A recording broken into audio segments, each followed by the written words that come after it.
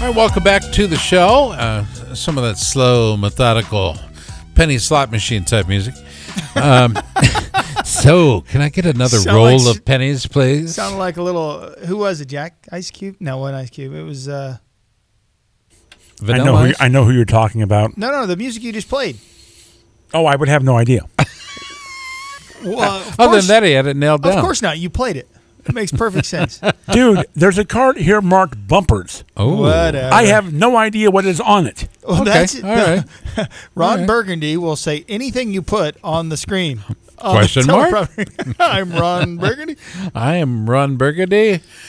Did you guys get a chance to listen to his first one last week on the iHeartRadio app? No, he's got a new podcast, though. Yes, he does. I was in Mexico. It is actually, I've heard three of the different podcasts, right? And I'm wondering how long he's going to be able to carry that forward as in character. You know, I don't know. It's just radio. It's podcast. It's not. It's a podcast. Funny. Yes, I think it's funny, but I'm a huge fan of Anchorman the movie. I am too. I watched it the other day on the way back in the van. It's awesome. 998, 999, 1,000. Yes, you're here for the gun show. Welcome back to the show. It is Pit Pass Motor Racing Weekly in studio. Tony Wake, yours truly, Scott Casper. Producers include Jack and Leon DeLeon, the dynamic duo. Our contributors include Christopher Bishop down in Narlands, Louisiana, Tommy Boy Halverson in Waukee, Iowa, and of course Eddie Kuhlenkamp in our Advanced North Carolina studios, part of the Evergreen Podcast System. Tony, you just literally got back. Was it yesterday you pulled into town? Yeah, we had a little trouble with the van. So, was it a Sprinter van or what is it? It's a Mercedes Sprinter van. Okay. What happened? It's a 3-liter, 6-cylinder turbo. It's a total slug if the turbo doesn't work. I had some modifications done to the turbo exhaust, eliminated the def and some of that other stuff. And I don't know if that's related or what, but I had somebody do it, so they obviously know what they're doing. But it acted like the exhaust for the turbo was plugged or something, and it filled the turbo up with oil, and it's the thing would barely pull itself. And we were in California, and we took the southern route going out, and I said, do we take a ride on the 8, or do you want to go up through San Bernardino and go through Vegas? And we were kind of still had energy at that point, and we thought maybe we'd stop in Vegas. We didn't. Thank God. But, because we ended up not even getting a hotel. It took us, an extra day basically to get home. But got home, and the thing's in the shop. I'm going racing next weekend, so hopefully it's done by then. But so you still have the $20 you owe me then if you didn't go to Vegas, right? You know what? What? I had scratch tickets that I gambled with that money, and they didn't come through. Beg your pardon.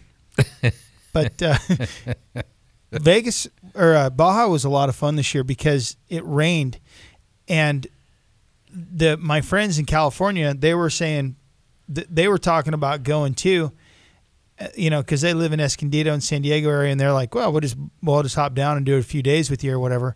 But they thought it was going to be bad. It was actually the best conditions I've ever ridden in Baja. You could actually ride like behind each other. Usually you're a quarter mile behind sucking dust, and it's awful. This time you were right behind each other. I mean, like roosting each other and having fun. And we ended up hitting some single track that I've never seen before. Never been part of the race course. It's just for guys that just want to go down and have some fun. And some of the most epic views of the Pacific Ocean. And I'm not exaggerating. It was the most pretty thing I've ever seen. Huge cliffs that were just sitting there. And, if it was in the United States, they'd be $1 million lots, $2 million lots. Really? There's just nobody there. And the one bike had like 3 flats one day. He had an issue. And so we were a little nervous. We weren't, we had no food. We weren't sure where the fuel stop was, if there was one. Chase truck was long gone. So it was kind of an adventure this time. It was really fun. And I took some boys from Iowa here that have never been, and I would say about 50% of them said they don't care if they didn't say they didn't care if they'd come back, but you could just tell they weren't like really stoked on it. But just because there was a lot of elements of unknown, like how's it going to go? And then the other half were like, we'll never miss this again. So I love sharing it with people that have never been there. Well, I'm glad you're back. I made it back safely, you and your travel companion. One of the things that you may not know, Tony, is that I've become interested in, the atmosphere in which I work, okay? And I know there's a lot of bike shops out there still operating with old technology. Maybe some of you guys and gals at home with a garage that's still kind of dim. Maybe you got old technology in there in terms of bulbs. Maybe you got old fluorescent lights, and you think that's good enough. Well, let me tell you something. There's something better out there. Here to talk about it is the founder of Yellow Blue LED. You can check him out nationwide, yellowblue.com, yellowbluetech.com to be exact. He joins us now as the founder, and he joins us. Is he on line 3? Let's bring him up. Jack, if we can. Craig Schwienebart. Craig, how are you? Hey, I'm great, Scott. How are you tonight? I'm good. Thank you for joining us. I know you guys have been busy. So many people upgrading to Yellow Blue LED. I know our big Cadillac dealers here in this part of the state in Iowa, and I'm talking about, of course, Willis. The Willis Auto Campus recently did interior and exterior both, and what a difference it made. Oh yeah, we were blessed to have that opportunity. Great campus to light up. It was 24 acres of light. Wow. It was an outdoor, Scott, and they actually wrote a great review for us in our magazine and great articles. You know, it was an awesome experience. I will say this. If you think it's just about the appearance of your property, that's one thing. But what about the attitude of your employees? Let's bring up that attitude by, putting them in the right light, so to speak. There's a lot of things to consider, but let's say I have a 2.5-car garage and I've turned it pretty much into a shop now. But all I have in there is incandescent bulbs. What can LED do for me and my full experience of being in my own personal shop?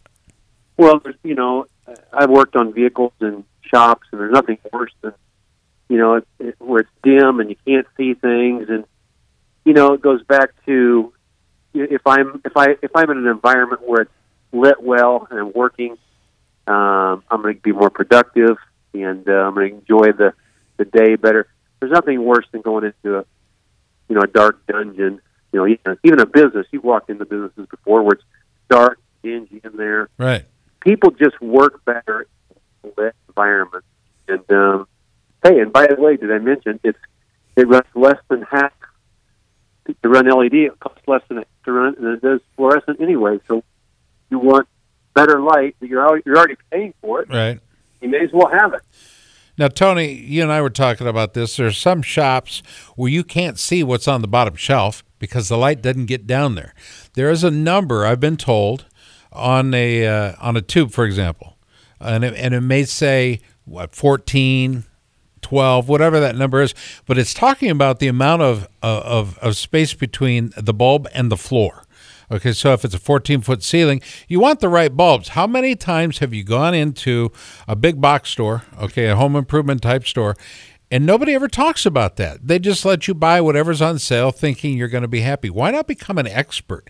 Craig, what should people be looking for in LED? Because not all LED under the glass or under the plastic is the same, correct? Yeah, that's right. It's just like any product you would buy. There's different qualities, different grades. If you're a tool guy, I guess you can buy a really good tool, or you can buy a cheap one. But the difference is in the LED lighting is, you get a much better light. You get a longer lasting.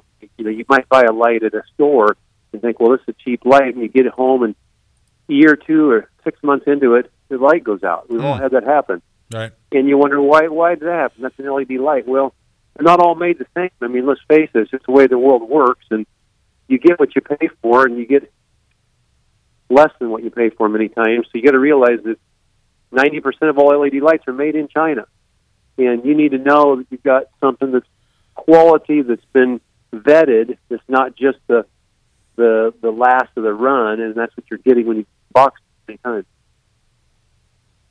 I have a shop that's dimly lit. We're getting ready to finish it off, and it's it's just a place for us to work on motorcycles, dirt bikes, and we work out in there and stuff. And we were just, it's weird.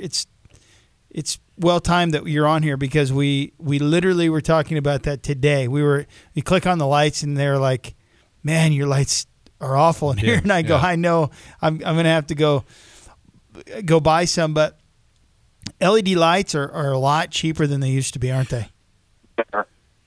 Yeah, they are. I mean, they've actually they're not going to get any cheaper. I mean, we've actually seen a little increase in them just with some tariffs and things, but they're at the low. I mean, it was 5-6 years ago you could pay, $60 for a light, but now it's $20. And but they're just not going to go any lower. It's about the bottom of it's at the bottom right now, and it's a great value. I mean, we're looking like a $200,000 project that's going to pay for itself in 2 years. Wow! And then after that, with rebates, the tax write-off, and with your the savings you're getting on electricity, if you don't do it, you're going to spend that $200,000 and not have the light. Mm-hmm. So it's kind of become a no-brainer for people. And you have to compare apples to apples. What I've found, too, it doesn't matter if it says Phillips on it or Sylvania or whatever. You got to compare the internal parts and technology inside of it, and it's worth it. You may pay $8 for a bulb, but I guarantee you're going to get a whole lot less than you're bargaining for. And that's the sad part. That's the sad part. I know we're going to do this again, Craig, and I'm sorry we caught you a little bit later than anticipated, but give them the website. People can find out more about you. Hey, just go to yellowblueled.com. Yellowblueled.com. Look for them on Facebook as well, right? That's right. That's how we found you. All right, bud. Well, thank you so much, Craig. Appreciate it. Best to your family, okay? All right. Thank you, guys. There we go. Craig Schwienebart, Yellow Blue LED, bringing a bright new idea for you. If you get rid of those old tube lights, here's another thing you get rid of: the cost related to replacing the ballast. You don't need them anymore. They can direct wire them in, saving you all kinds of money. All right. Appreciate you joining us. Thanks to Martin. Thanks to Josh and Evan, Cooper, and Carlin. Well, by the way, we will rebook Cooper Webb. For Tony Wank, Ed Killenkamp, The Balance here, Jack and Leanne De Leon, I'm Scott Casper speaking. Thanks for listening to this edition of Pit Pass. May I have your attention, please? Excuse me. Are you listening to me? Thank you.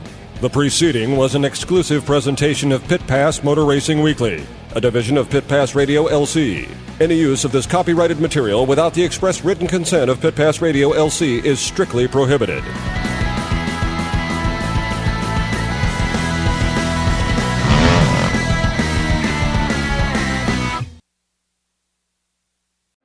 Sports stars.